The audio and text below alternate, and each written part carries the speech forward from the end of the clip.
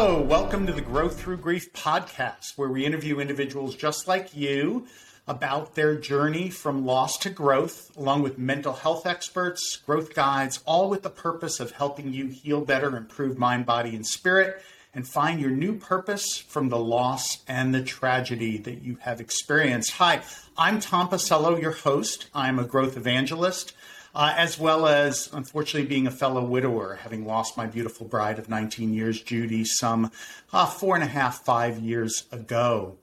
My guest today is Helen Keeling Neal. She is a licensed mental health counselor, a licensed marriage and family therapist, and a nationally certified counselor with private practice Kingfisher Counseling.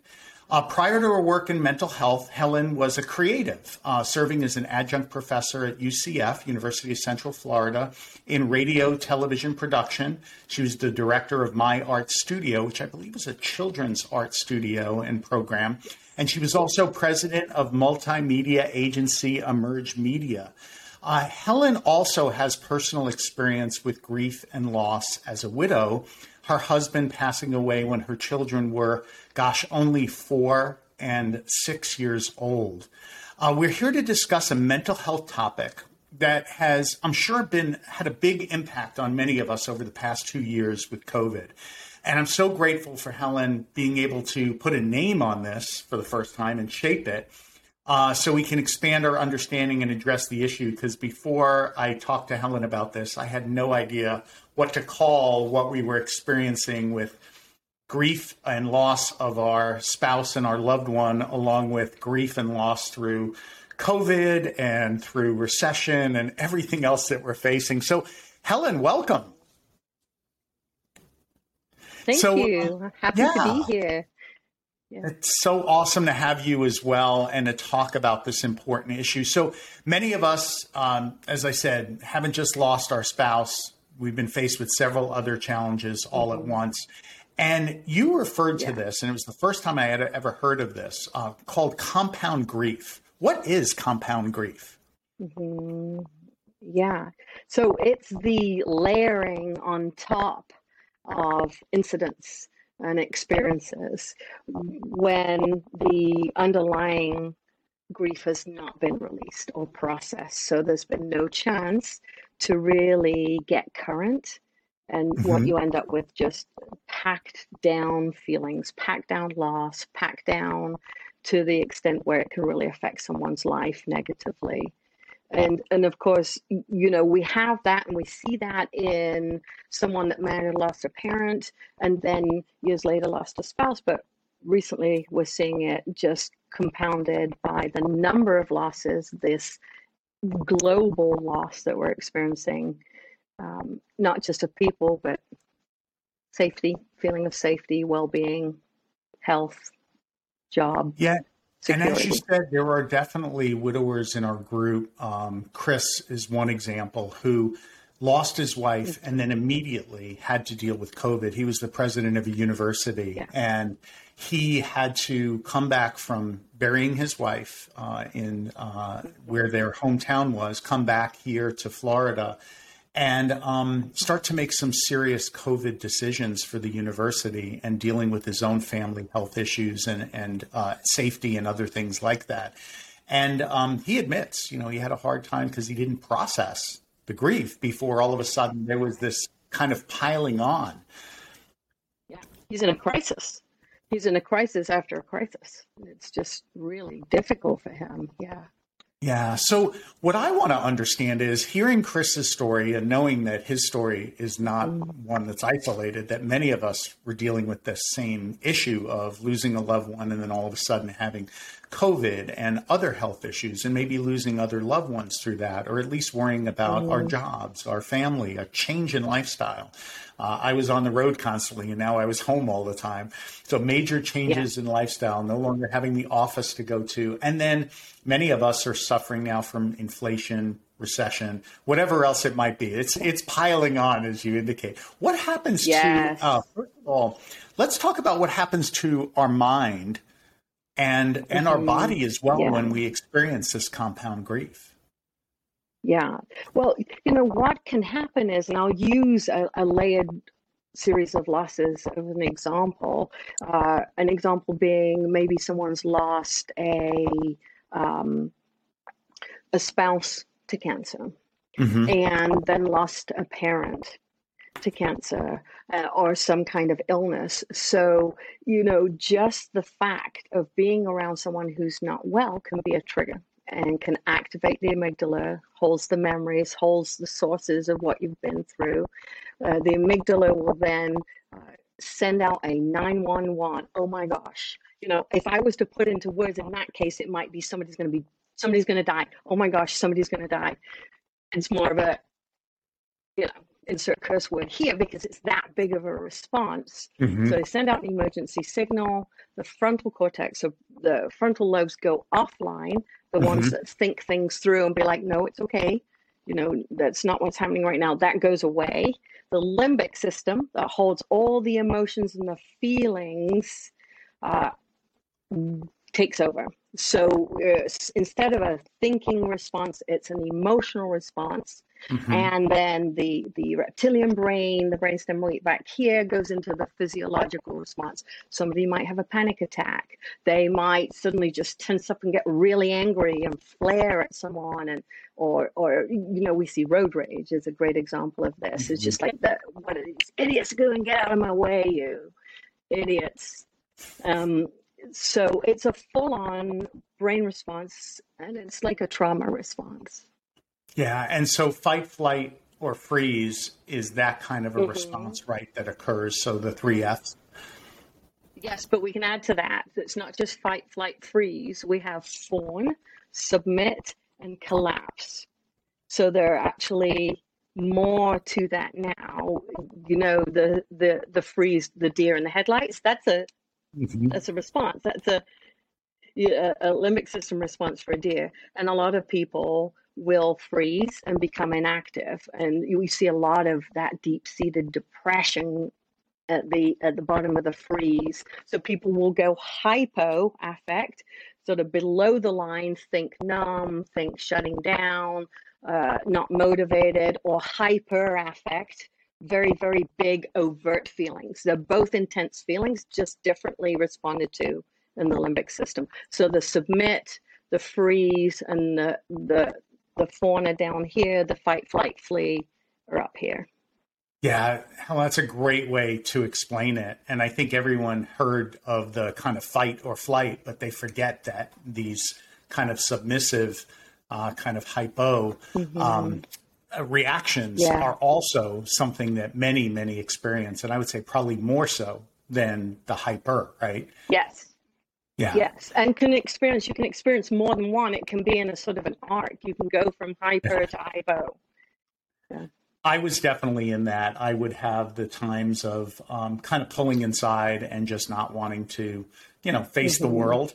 And then I remember an incident where someone drove by my house too fast, and I was in bare feet. A friend of mine was with me, and I actually started chasing after the person in a fit of I can relate. And I know that would normally not happen. Yeah. I am Italian, and I do have a little bit of a temper, but that was a little bit overboard, and I was throwing every curse word I possibly could remember, including some in Italian, at this person as they were driving by. And my friend was like, wow, that was interesting. And luckily, he kind of recognized that it wasn't a reaction to that person driving fast, that I was feeling, some of these compound grief feelings, having lost my dad and then losing my wife, Judy, some 6 months later. It was definitely a response to that. Yeah, exactly. Yeah, a trauma response. Yeah. Helen, you didn't know you were going to be pulling up. By the way, I'm the fight. Say that again. I said, you didn't know you were going to be pulling up the couch for me today as a mental health counselor. I didn't. I didn't know, but let's go for it. Let's get in there. We can do awesome. that. So you were saying how you tend to react. Tell me about that. Yeah, I'm very similar to you, and I go into fight. I'm a lot better about it now because I have enough information to be able to sort of be like, a good clue is intense feeling means you've been hijacked. And sometimes the feeling is not and happy, mad, sad, whatever. It's I think the word is anguish sometimes. Anguish is such a good word. That feeling of anguish of loss is so much better at describing the feeling of that intense loss, I think, than angry, sad. So I go in to fight, or I go into curled up in a sobbing ball on the couch. So they're both hyper affect. And I go into fight a lot in any response to any kind of traumatic thing. So we were burglarized once, the kids and I, and we just moved. It was about a year after David's death. Mm-hmm. And we came home and there was someone burglarizing our house. Oh my goodness. So move forward 3 months. I hear a car alarm go off. It wakes me up at 5 in the morning. What do? I'm you. I'm running down the street because I'm going to punch him. I'm going to get him. I'm like out of the house, running down the street with my phone. And I don't know what I'm going to do with the phone, but somebody's going down. Somebody was going to go down. You know, I was in my 40s. This was not a rational response. My frontal lobe was not online. So, yeah, that's how I am too. Yeah, and the primitive kind of takes over. So, and we need to give ourselves grace with that, right? It isn't, as we both have explained. I mean, we are smart people. We know about this stuff. We know the science. We know the mental health impacts, and yet it still takes over. Yeah. Yeah, I think grace is super important. Mm-hmm. Grace and understanding. It's not that I wanted to react that way. It's just that I reacted. You did, yeah. It's subconscious in a lot of ways. And like you said, your prefrontal lobes, your neocortex kind of shuts down, right? Which has a couple of impacts, right? So first is what happens when we try to make decisions when we're under this compound grief, when we're under this anxiety, the emotions, the stress. Yeah. Yeah. So with an activated limbic system, it colors everything. It changes everything. The decisions or the thoughts or even the process would be different if our frontal cortex was engaged. But from the emotional viewpoint, my thought, if I use that as an example, my running down the road because I'm going to get someone, my irrational thought, or if there's any thought at all, is I'm going to get these MFers and somebody's going to get hurt. You know, because nobody is going to go through being burglarized. Again, knowing that, for me, looking at that as a compounded feeling response to not having my protector around anymore, not having my guy in the house who would have handled anything like that. You know, here's me on my own now with my kids. So this is how I reacted. So we're looking through a filter of emotion and decision making when in that colored place, that emotionally colored place, or even communication from within that emotionally colored place rarely gets us what we need or want. We think it's going to. If I yell at someone, I think it's going to get me that response that I want or I'm looking for, that need met, but it just doesn't work that way. It really doesn't. So what we have to do is bring the frontal cortex back online. It's the noticing brain. It's the noticing part of the brain, so that we can then calm the limbic system, soothe the brainstem, settle the amygdala down. It's okay. It's not a crisis, not an emergency. And then start to think it through. Helen, what are some of the tools that we can use to, kind of transcend and overcome the impacts of compound grief and some of these reactions? You're saying calm the limbic system, calm the primitive brain so we can kind of get out of fight, flight, or freeze. But how do you do that? When you're triggered, it's not that easy sometimes. Right. Yeah, so it isn't, and it's a process to learn how to do that. And there's a few things I do. One of the techniques I'll use, I'll give you an example of this with, for instance, working with a veteran who lost a lot of people. And of course, that's a particular grief and loss situation, right? And so when the amygdala sounds that 911, what I have my clients do is I have them create a character. we'll talk about what does your amygdala look like. This particular guy decided it was going to be somebody sitting in a tank with their head exploding, like a cartoon head exploding. Mm-hmm. This was going to represent what his 911 alarm firing looked like. And so he would just practice whenever he got those intense feelings, seeing this guy in the tank, this cartoon guy with his head exploding. And then we developed for him to represent his frontal cortex coming back online. It was, I can't remember what kind of army rank it was, but he would come in and we'd go, "Sir, yes, sir, false alarm, sir." And he'd have an envelope in his hand. So the image of this military person coming in and giving to the guy in the tank this envelope that says, "Sir, okay to stand down, sir. It's a false alarm, sir." And this would be the way he would get his frontal cortex back online. And then he'd be able to, like, okay, let's look at this situation. No, my child has a cold. They're not going to die. It's just a cold. Or no, that loud noise was not a gunshot. So that's one of the ways to sort of create these characters and then work within that imagery. That represent, really, and those characters represent the pieces of your brain that are overreacting and taking over, and that you want to, your general, your governor, you want to take over from the explosion. Yeah. Right. So for me, have you ever seen the movie Inside Out? It was a Pixar movie, and it had Joy, who represented happiness, and it had anger, envy, sadness. The whole premise of the movie is Joy thinks there's no place for anger and sadness and those kind of things, right?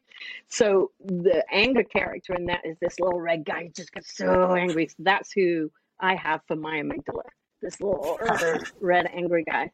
And then for my frontal cortex is I bring in this very soothing, sort of calm, sparkly, pale blue light that comes in, and I love that. Just wraps it around it and says it's okay. I have not used that. Yeah, I have not used that technique, so I absolutely love that you're communicating this, and I'll definitely have to write about it and make sure I include it in my amygdala hijack article. Yes, and it's really good because the whole idea is to bring on that you can notice that you're in a reaction. Mm-hmm. And so you can bring the thinking part of the brain back on and transcend the feeling part, which is taken over. Yeah. Yes. Mm-hmm. I use a lot of EMDR with clients. EMDR is eye movement desensitization reprocessing. I don't know if you're familiar with that. It's a protocol that's used for trauma. Originally, it was developed for trauma, but you can use it for anxiety, for grief, for loss. Mm-hmm. It's just a wonderful technique, but you do need to go see somebody who's trained in it and see a therapist for that. But what Helen, you can do is... Oh, I'm sorry. Just can you explain what EMDR is for those who might not know what it's all about with the lateral eye movements and Yes, exactly. And so you may see it on some of the police shows nowadays. We'll see a light bar and somebody is looking at the light bar and they're just tracking with their eyes back and forth. Or you might have seen the interview with Prince Harry. He talked about using EMDR and he showed the tapping in the interview. And so it works similar to REM sleep in that it's bilateral. So when we're in REM, our eyes go back and forth. You're wide awake in this, completely awake. But what happens when you have trauma or those intense stored feelings from a loss, we store the feelings in a belief, a negative belief, or a cognitive belief or a distorted belief. So one might be, I'm always going to be alone, or everybody dies, or I should have done more. All these kind of things.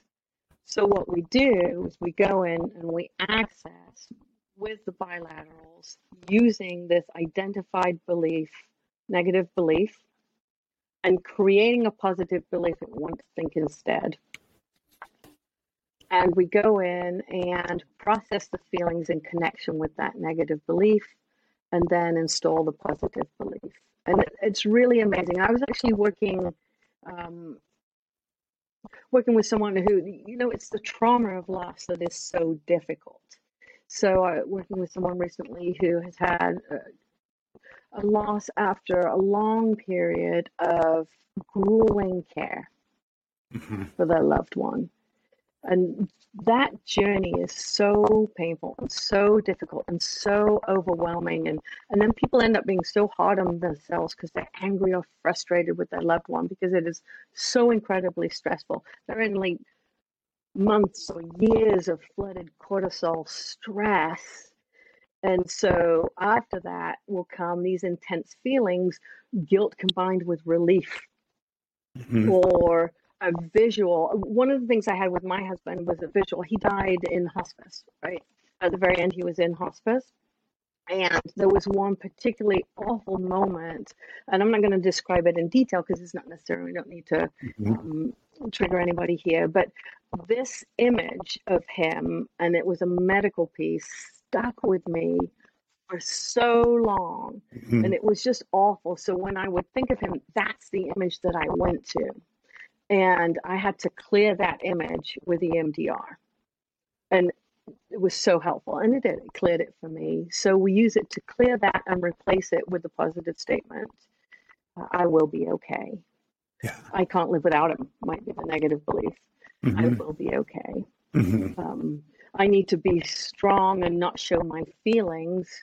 I'm allowed to show my feelings and grief.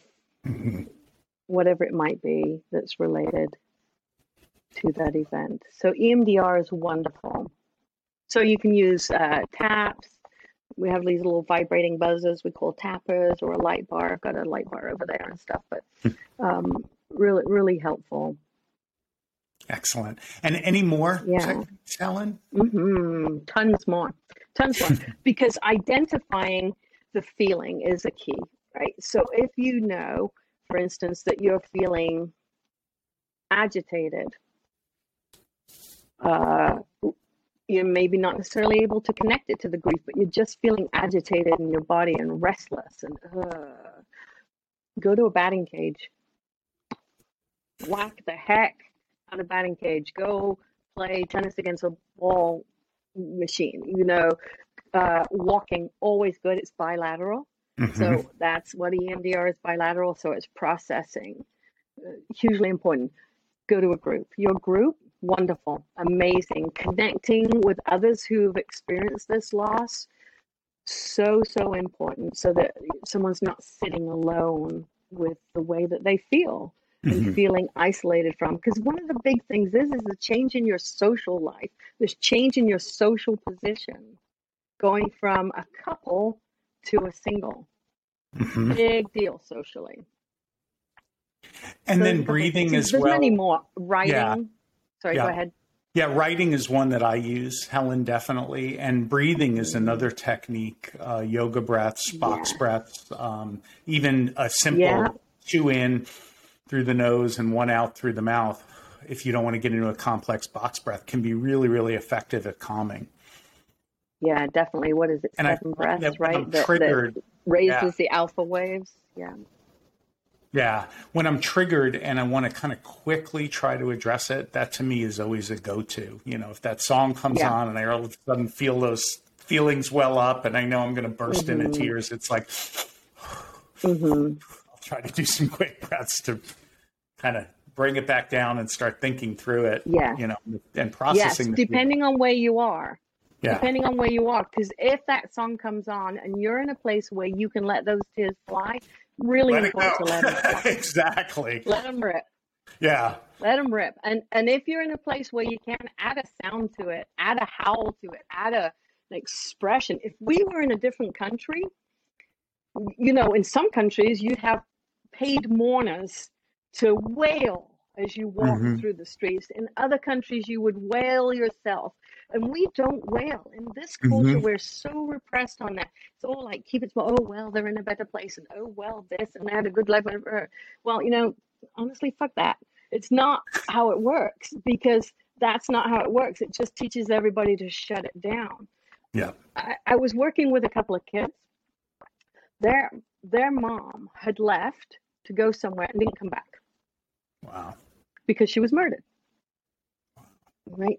Now, these kids were left by themselves, and when they came to me, they just didn't want anything to do with anybody. And one of them was 10, and he was my first one out of the siblings, and literally in that session he sat on the floor and he howled.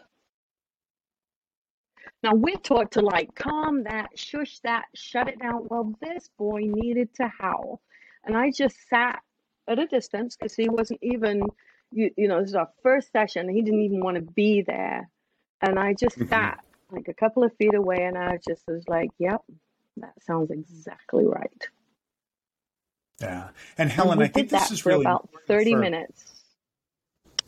Yeah, it's really important for men to hear this, I think, because a lot of us do repress, right? So we're talking about there are ways to get control of your feelings and emotions so you can think again, and that is important. But there are other times where you just need to let it go, and that's all right. And in fact, it's healthy. Yet big boys don't cry, right? Is what we've heard growing up. You know, get up and brush it off. Yeah.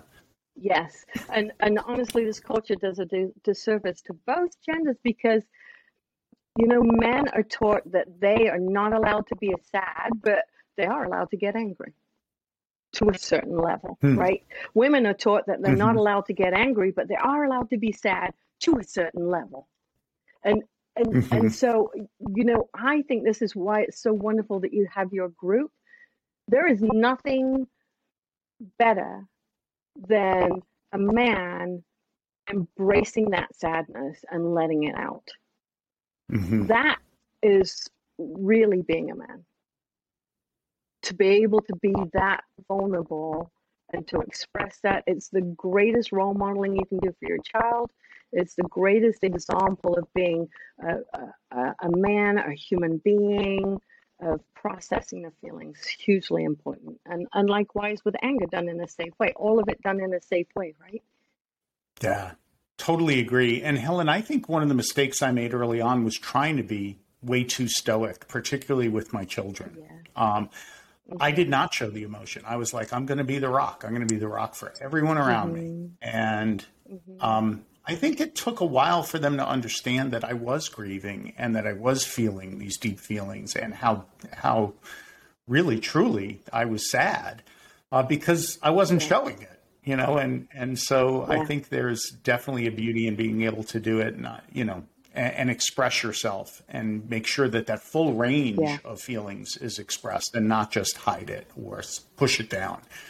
Yeah. Because it will come back up in ways that we don't expect it to at the wrong time. Right. Yeah. Or physically, right? Physical wellness as anger will be affected by that. Totally. Helen, what's anger or even health? Yeah, and health issues, right? Heart attack among some that you can have if you suppress it long enough for as deeply as many of us do. Helen, what's one piece of advice you'd like to leave our widowers and our growth warriors with today? You know, I was thinking about this because I was thinking about it ahead of time. Your path is your path. And your journey through grief is yours, and don't let anybody tell you differently. You can do this in the way that is right for you. And don't forget, it's non-linear. You may be the kind of person like me where you want to be 2 weeks from today, I'm going to be through this, and off we go. That's it. Let me schedule it on my calendar. And it doesn't work like that. It's non-linear, and it's going to pop up when you least expect it. And when it pops up, if you can open the door, don't push it back down. I love that, Helen. Thank you so much. Yeah, we're going to include your email address so folks who want more information about some of the therapy you mentioned or anything else can reach out to you, and please do so. Helen is more than happy to respond as she can. As a mental health counselor. Obviously, she's got parameters, but she can definitely help, hopefully, and guide you in the right direction. Helen, thank you so much. That was so insightful. You're welcome, Tom.